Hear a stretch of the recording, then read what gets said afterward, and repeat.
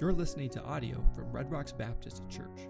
For more information about our church, visit our website at redrocksbaptist.org or follow us on Instagram at Red Rocks Baptist.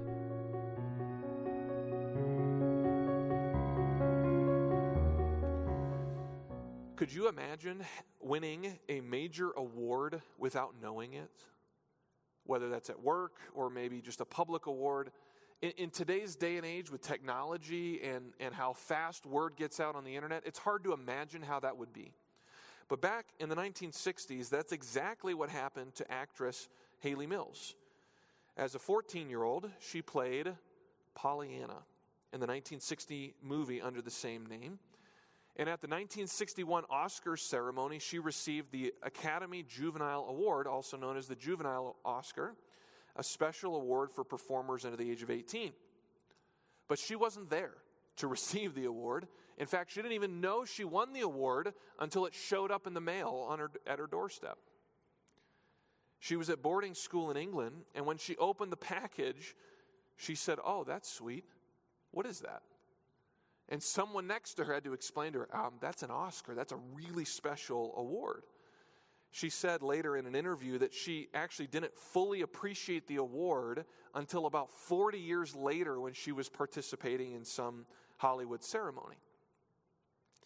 When asked if the award changed the way she viewed her career, she replied this, quote, "It didn't change the way I viewed my career, and maybe that was one of the reasons why my parents decided not to tell me about it, and therefore not to send me or let me go to the ceremony, because I was very young. It was their attitude towards me that when I was a child, that I should be kept as unaffected as possible by the world I was now moving in. So I went off to my boarding school, and when I came back from making a movie in Hollywood, I went back to boarding school." She didn't see her Oscar as a big deal. And so it didn't affect her view of herself or her attitudes towards life. And frankly, from an actress, that's very refreshing, isn't it? To hear that a parent had enough principle to say, "Nah, you're going to get a big head if you get this, so we're going to keep you in school." Wow. But what I'm afraid of is that her words describe the attitude many Christians have toward their salvation. They just don't see it as a big deal. It's like they were living their lives and then met Jesus and then went back to living their lives. The life-changing event seemingly doesn't affect how they live every day. And so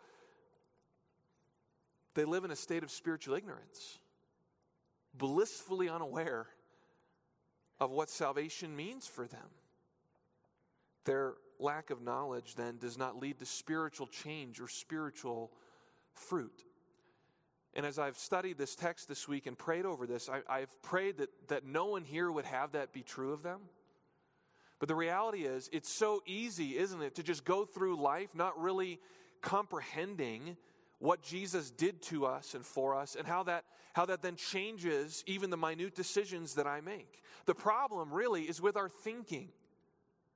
What we believe about the Lord Jesus, what we believe about ourselves, what we believe about how to live in the world that God created. And unlike Hayley Mills' Oscar award, our salvation should profoundly affect the way we view ourselves and the world around us. And the passage of Scripture that we're in this morning, Colossians 2, 8 through 10, targets this key problem by teaching us what Christ accomplished for us. And it emphasizes a really single key truth. And we saw this truth last week in verse 10. It's this: you are complete in Christ. That's the title for today's sermon. We are complete in Jesus, which means that He is sufficient for every need. There is nothing we lack that He cannot provide. There is no temptation that can give us something that Jesus can't do infinitely better. We're also complete in Jesus because He's victorious. He is the head of all principalities and powers. He conquered sin and death and the devil, the enemies of the believer. He conquered them. And so we're complete in Him. And what Paul is working toward in this overall section of Colossians 2 is this response: don't turn away from Jesus. Don't look for spiritual completion apart from Him. You have everything you need through him. So how does Colossians 2:11 through 15 fit into this section? Well, this actually answers a very simple question. It answers the question, how are you complete in him? For the Colossian believers, this was a revolutionary truth. Let's try to go back in our time machines if we could and put ourselves in their sandals and think like the Colossians. They have well-respected people in their community and probably in their church services telling them that Jesus is just the start of their spiritual journey. That once they come to Jesus, that's great, that's basic. Now they need to add something else to him to make spiritual progress. They need to appease spiritual powers, which meant worshiping angels.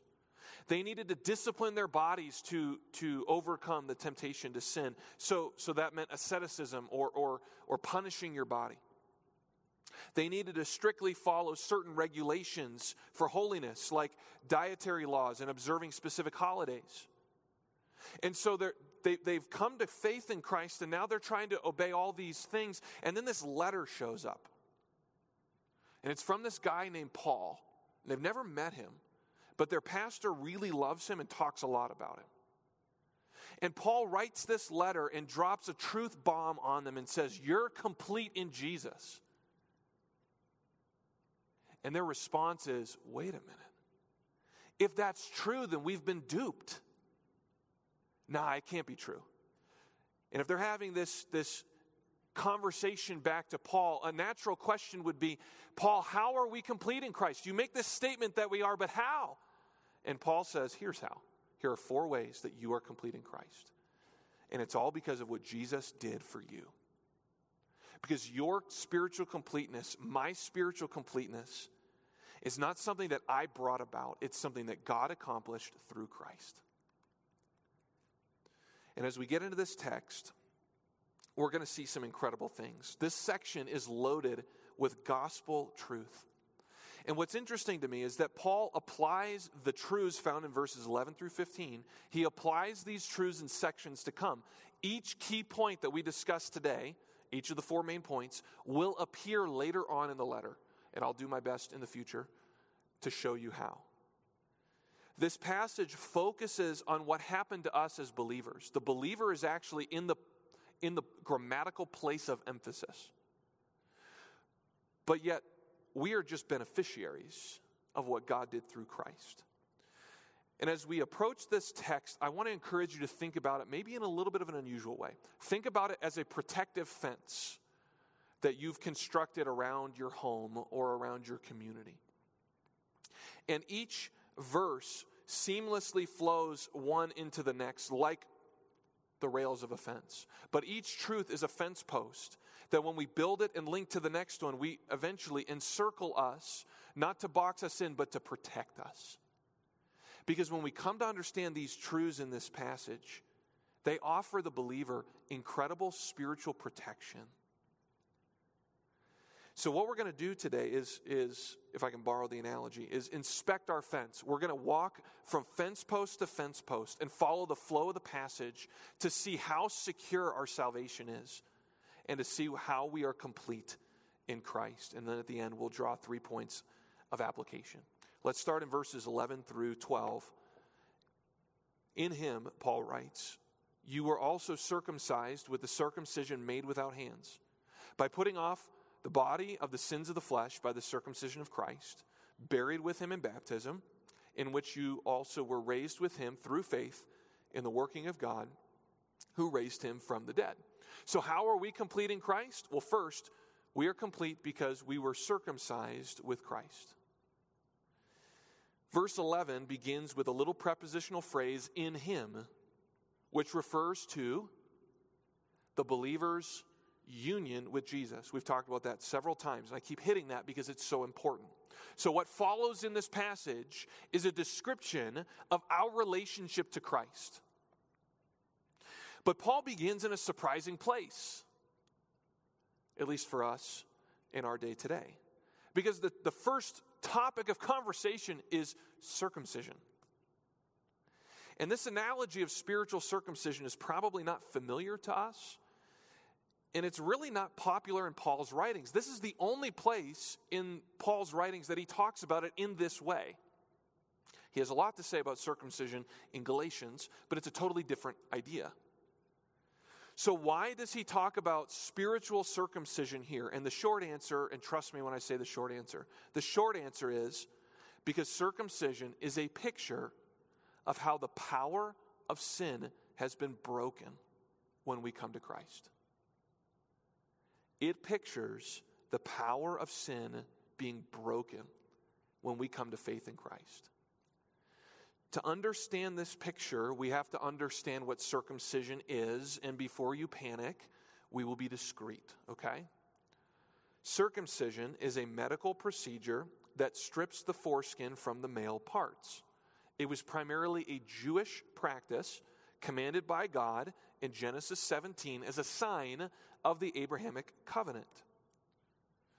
Verse 11 gives us the details of this circumcision. And the first thing we know or notice is that it's not a physical action. Paul immediately clarifies that. It's a circumcision made without hands. It's a metaphor. He's not talking about a medical circumcision, but a spiritual one. And if it's not made by human hands, this is an action that God did to us. The second detail is that it strips away the body of sin. This shows us what circumcision removed. Just as a medical circumcision removes literal skin, spiritual circumcision removes the body of flesh or the old man. And there was a tangent that I wanted to chase here, and my wife talked me off the ledge, and so I'm going to try to keep it concise for you. Every person is born into this world under the domination of sin. We call it the sin nature. In Romans 5 and 6, Paul refers to it as being in Adam. We are part of Adam's category, if you could call it that. And at salvation, we switch categories. We now belong to Christ. No longer are we belonging to the old man, Adam, but we're part of the new man, Christ. 2 Corinthians 5:17, in Christ you are a new creature or new creation. Old things have passed away. Behold, all things have become new. And so when we come to faith in Christ and are united to Him, the power of sin has been broken. But, as you know by experience, we still wrestle against sin. We still have the sin nature present in our hearts. The Bible calls this the flesh. And so the power of sin has been broken, but the presence of sin still lingers. So we could describe the Christian life this way. The Christian life is the process of laying aside the old way of living and putting on a new lifestyle that matches who you are in Christ.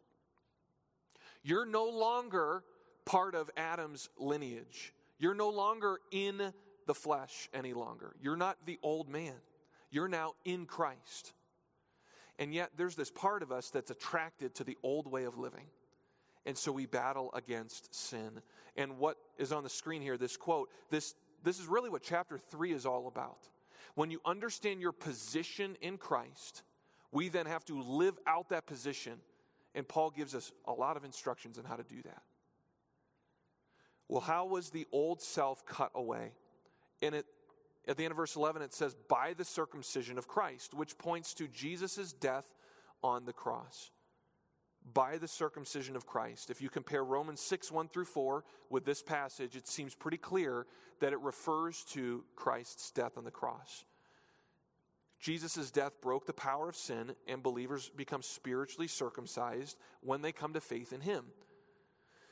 Well, how did this circumcision take place? Verse 12 describes the process of circumcision. And in this verse, Paul lists two key actions that were part of the spiritual procedure. And what's really fascinating is the two verbs have the word with attached to the front of them in the Greek.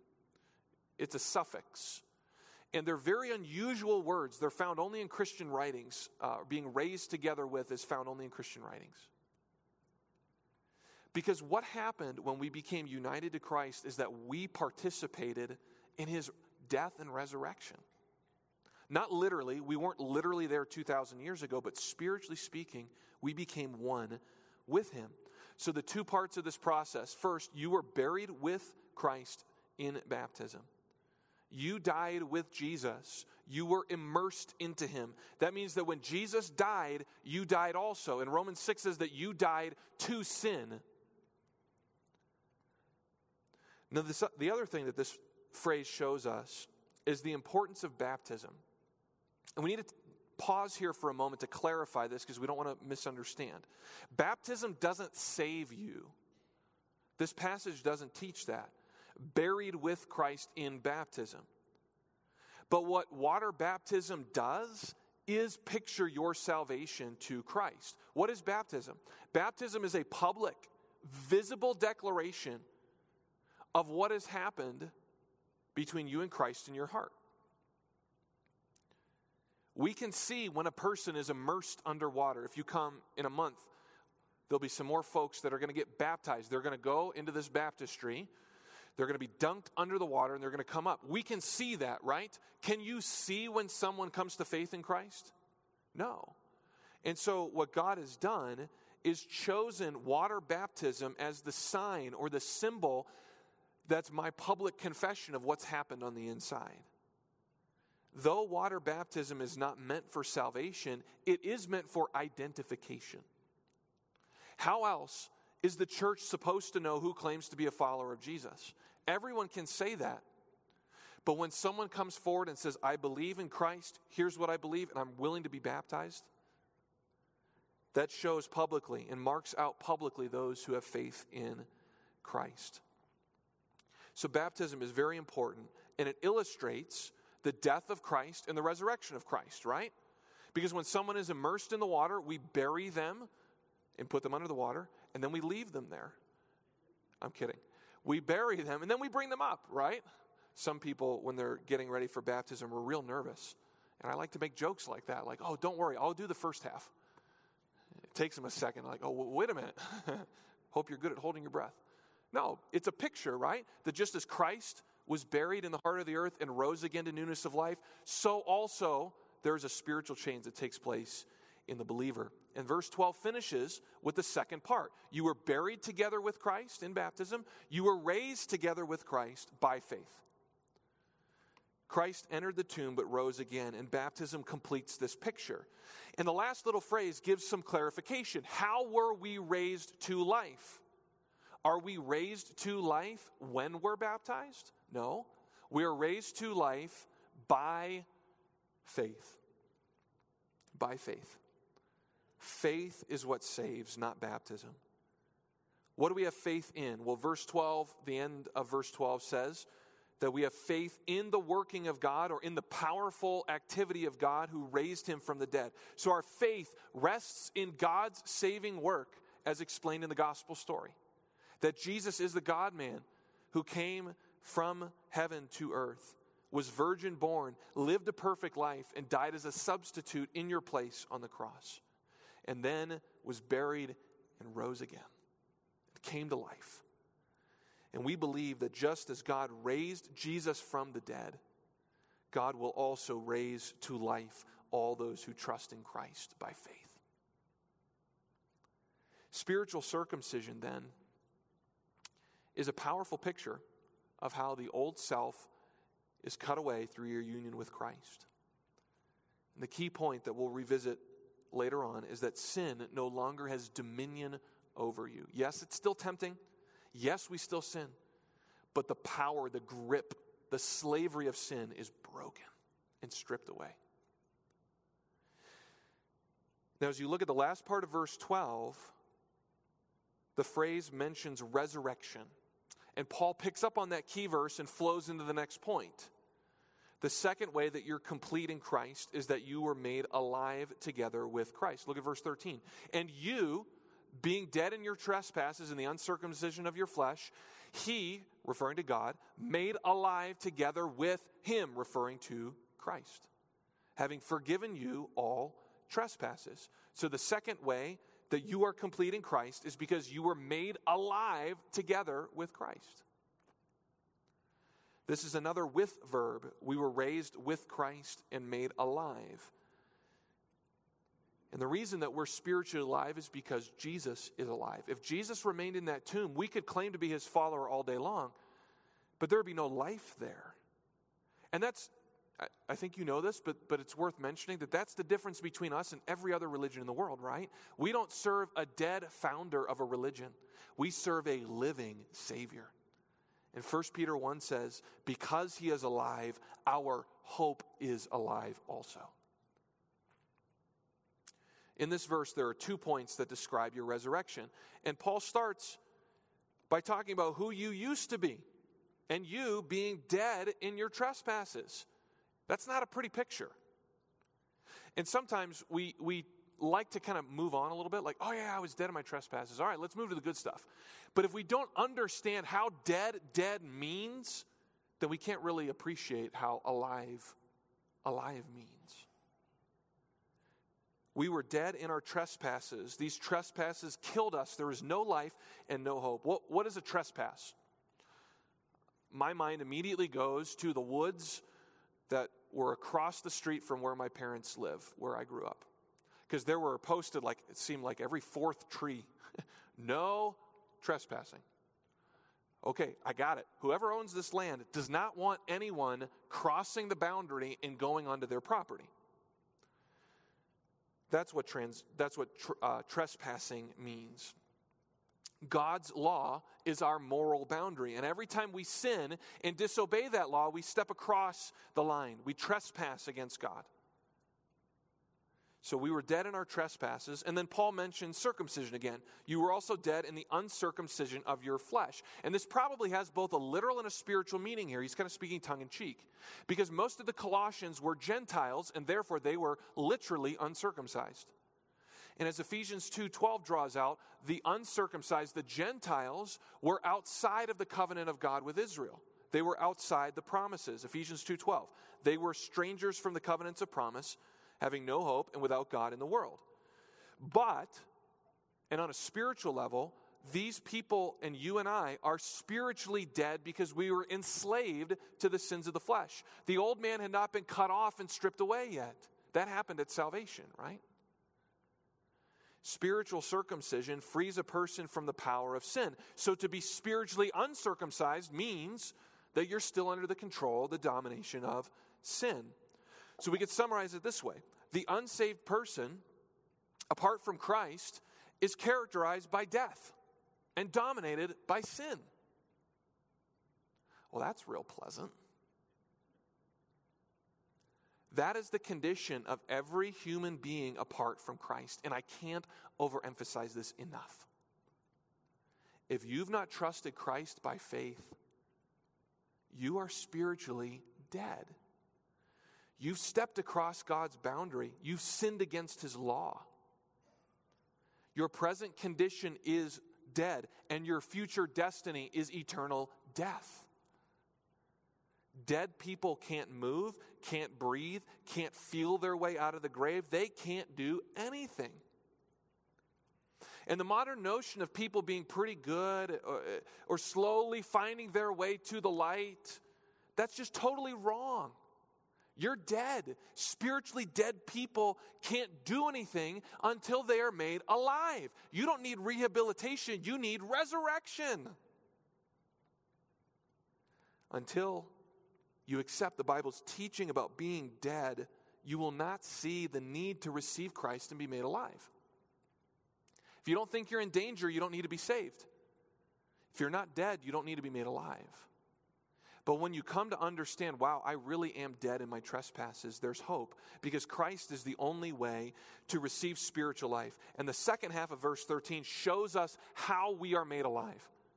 It's because of God's forgiveness. And notice what it says. Having forgiven you how many trespasses? All.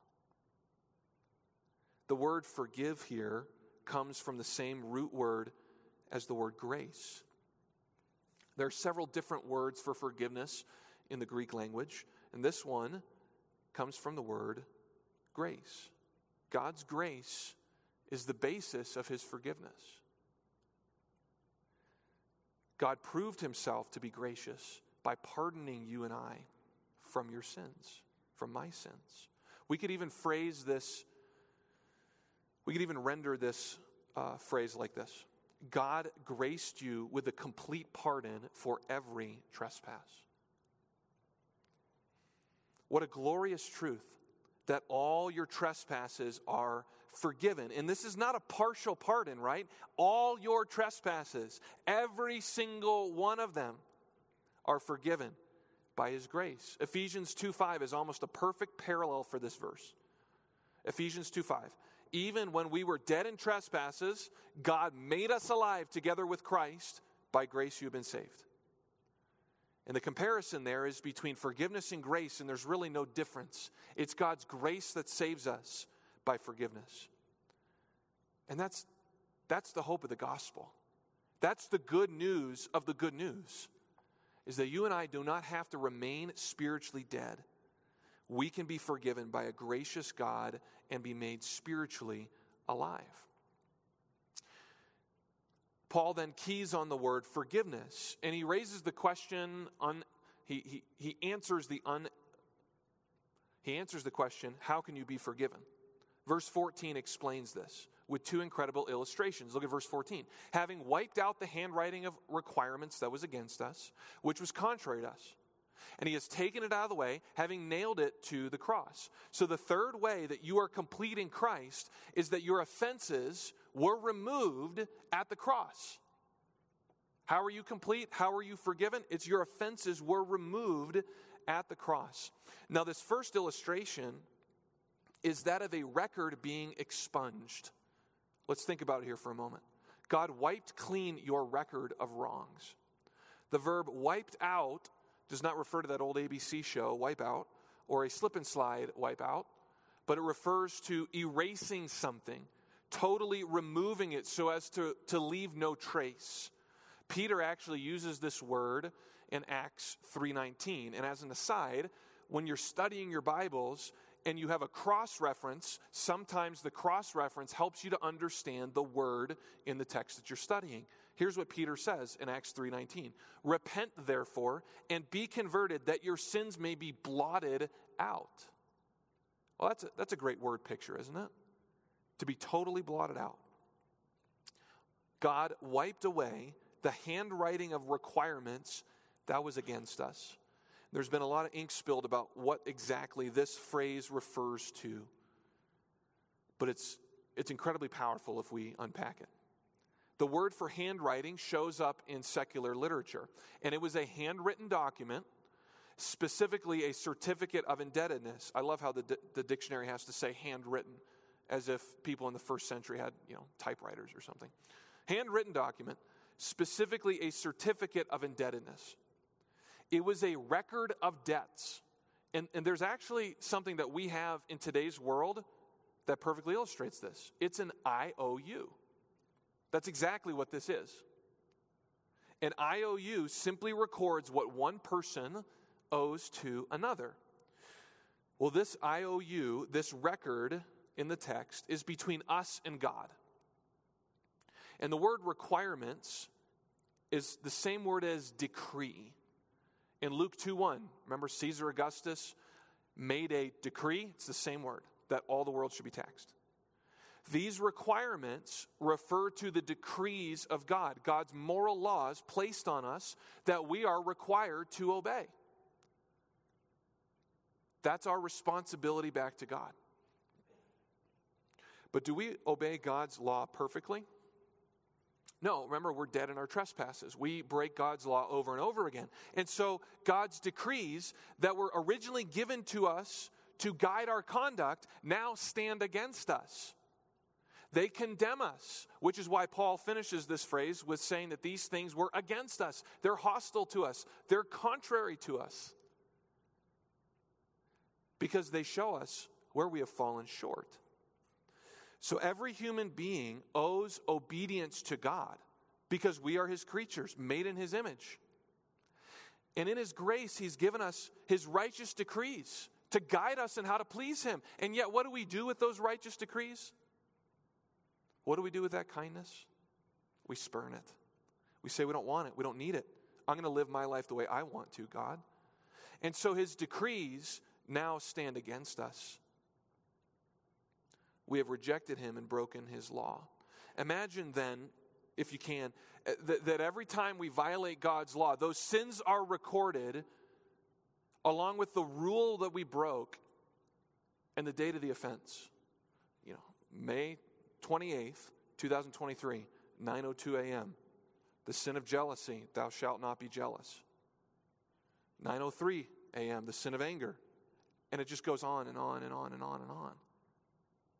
And the longer you live, the longer your list of sins, the longer the list grows, the more in debt to God you become. Your IOU is now hopelessly long, and hopeless is the word.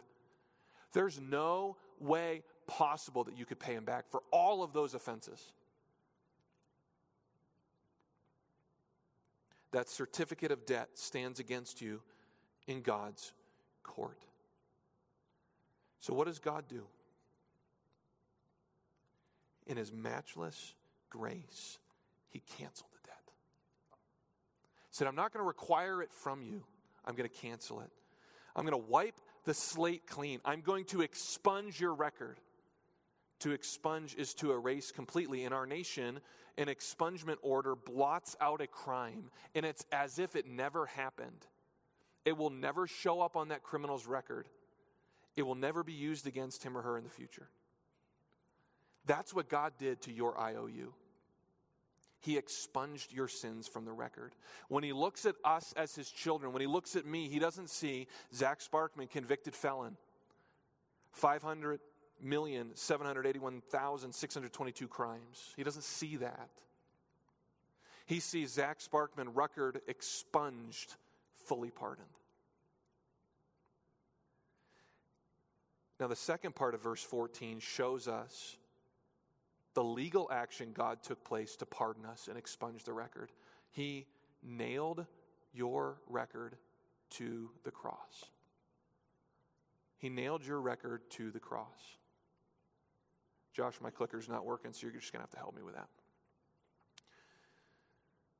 He took the IOU out of the way, having nailed it to the cross. Forgiveness is only possible when the offense is dealt with. You've probably heard the analogy, you can't just sweep it under the rug. The offense has to be handled. And God removed these offenses not by pretending they didn't happen, but by nailing them to Christ's cross. Jesus took your record by being your substitute. He stood in your place. And he died as a propitiation for your sins. That's a big word that means that he satisfied the wrath of God. You see, when Jesus hung on the cross, it was as if God reached down from heaven with your criminal record in one hand and his gavel of justice in the other, and with one powerful stroke nailed your IOU to the cross. And it's done. It's gone.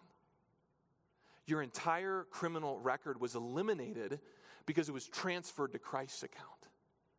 All the consequences you deserve, Jesus suffered for you. All the wrath that you should have been under, every drop of it that you should have drunk, Jesus drank it to the full for you.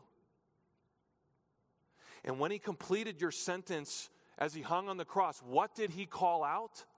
He called out, Tetelestai, it is finished, paid in full. Your pardon is complete because Jesus died for you. You're forgiven. Your record expunged. Your sentence finished. We could keep heaping up phrases, but the glorious result of all of this is that you and I, when we are saved, don't owe God anything. We don't have an IOU anymore. At least when it comes to our sins. Certainly, we respond back to him with love and appreciation, but there's nothing in our criminal record that God will hold against us. There's no condemnation of those who are in Christ Jesus. But the cross also does something else. It's the center of redemptive history. And yes, it provided a full pardon for sinners, which we like to talk about, and rightfully so. But Paul then shifts to another dimension of the cross in verse 15 that's equally as powerful. He says that the cross was the source of defeat for all the forces of darkness. Look at verse 15. Having disarmed principalities and powers. He made a public spectacle of them, triumphing over them in it, or your modern translations may say in him, in Jesus, or in Jesus' cross. It's essentially the same. The final way that you've been made complete in Christ is that your enemies have been conquered. And verse 15 completes this protective fence and actually links back to verse 10, where it says that Jesus is the head of all spiritual powers. God, through the cross, disarmed all hostile spiritual forces. The principalities and powers mentioned here refer to spiritual beings that have rebelled against God. The Colossian heresy seems to include some teaching about spiritual beings, because there's a number of references to angels in this book. In fact, in verse 18 of chapter 2, Paul says, don't go on worshiping angels. So there was something about appeasing spiritual forces that was at play here. And Paul's argument then is very simple. You don't need to worry about other spiritual powers because Jesus conquered them through his death on the cross. He disarmed them. And the word disarm literally means to strip off clothes, like you're changing. In this context, it implies that Jesus disarmed them. He removed their weapons. He stripped them of its power. He took them captive. But the victory doesn't stop there, because God then publicly disgraced these hosts of darkness. He made a public spectacle of these powers, and he celebrated his victory by shaming them through the cross. Now, if you look at the end of verse 15, there's the word triumphing. This is a really interesting word. If you want to go read about it later, I think you'll find it very interesting. This word triumph referred to a Roman triumphal procession, it's the same word, which was a victory parade for conquering generals. It was the highest honor that a Roman general could receive. The triumph would remind the world of Rome's greatness and celebrate a major battle won. So upon returning from war, the procession wound through the streets of Rome. The victorious general rode through the city with his army. He paraded the defeated prisoners of war through the city, where they were subjected to abuse and mocking and revilement. Then he also displayed the spoils of war. To receive a triumph like this wasn't just an honor given out for every little skirmish here or there. To receive a triumph, a general had to be the supreme commander of his army. He had to win a major battle. That moth is back for more.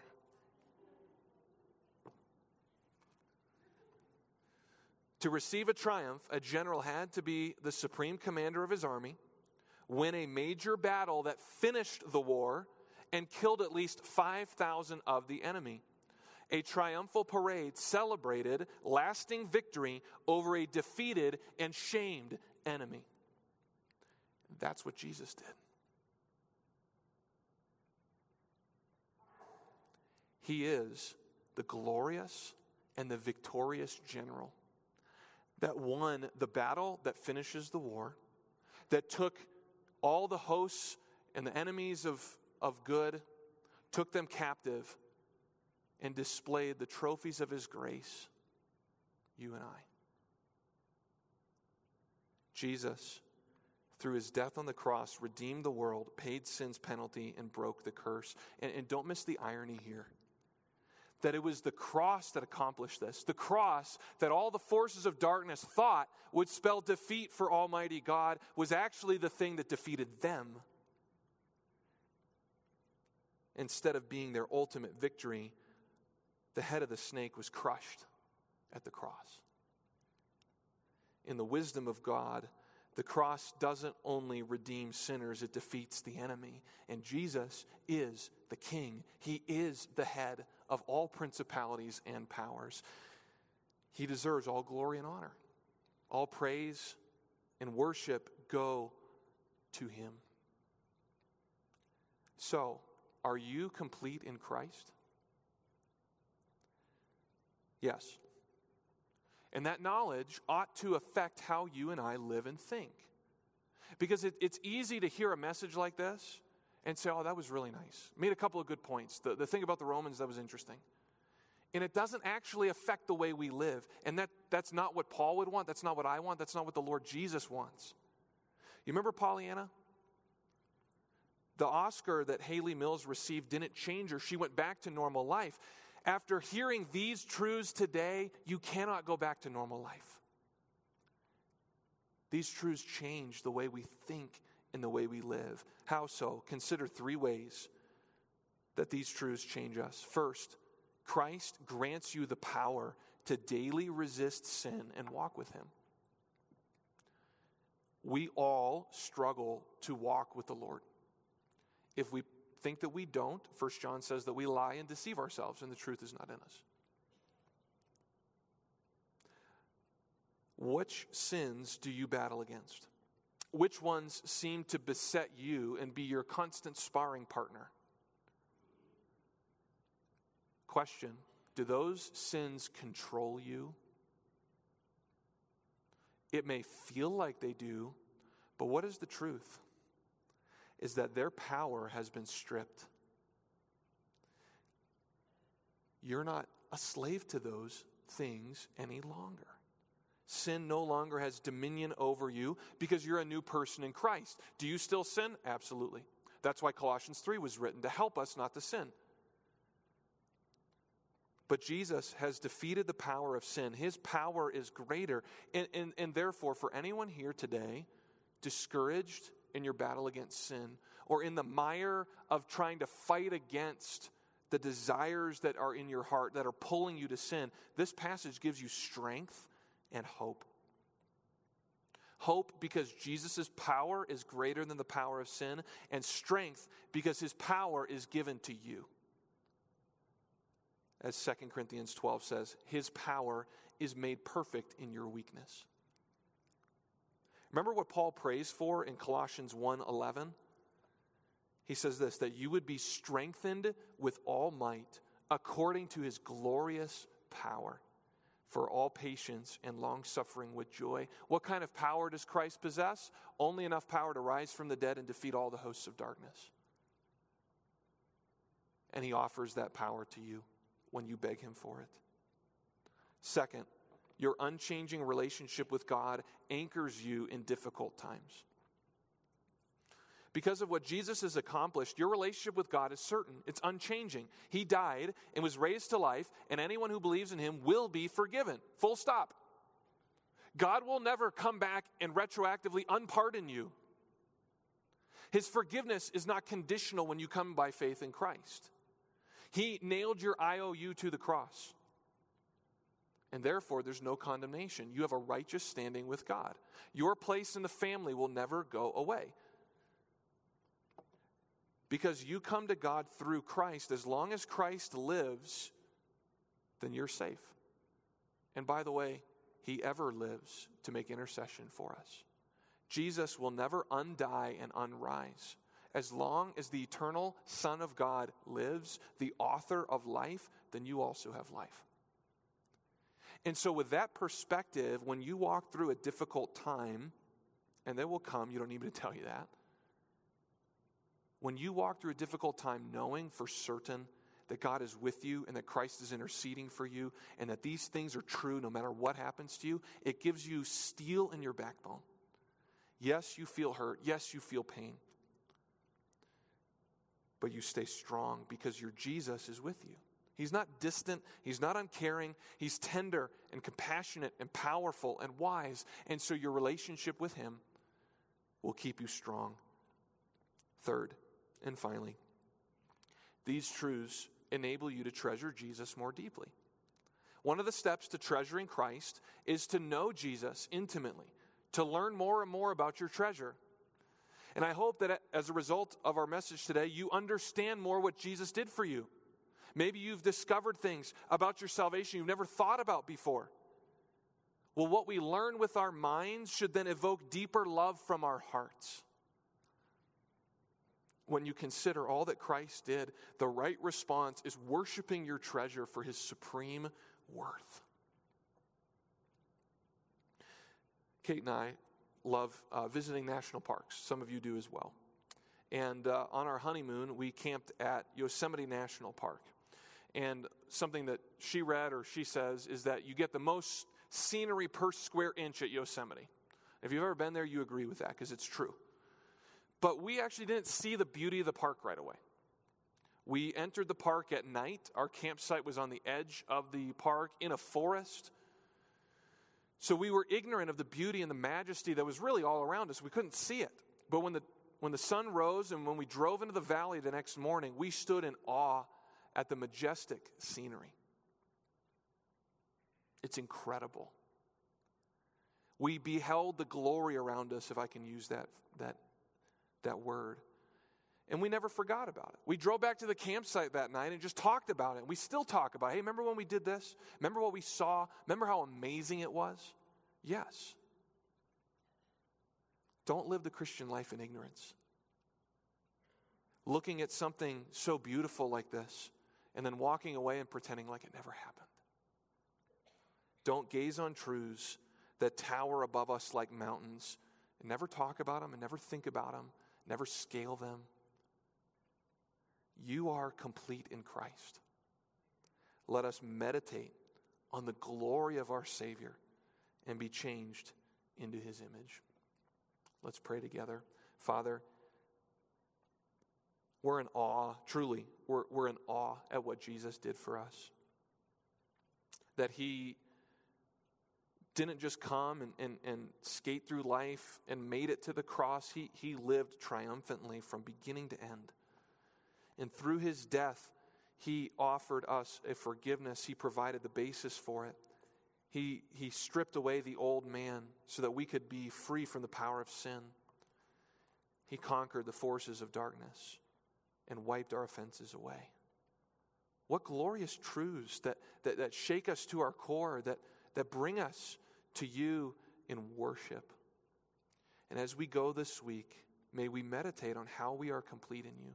How there is nowhere else we need to turn for forgiveness or for strength or for power or for wonder even. In Jesus, we have all we need. In His name we pray. Amen. Thanks for listening to audio from Red Rocks Baptist Church. If you enjoyed this content, please consider sharing it with others. Our mission at Red Rocks Baptist Church is to know Christ and to make Him known. May God bless you as you follow Him.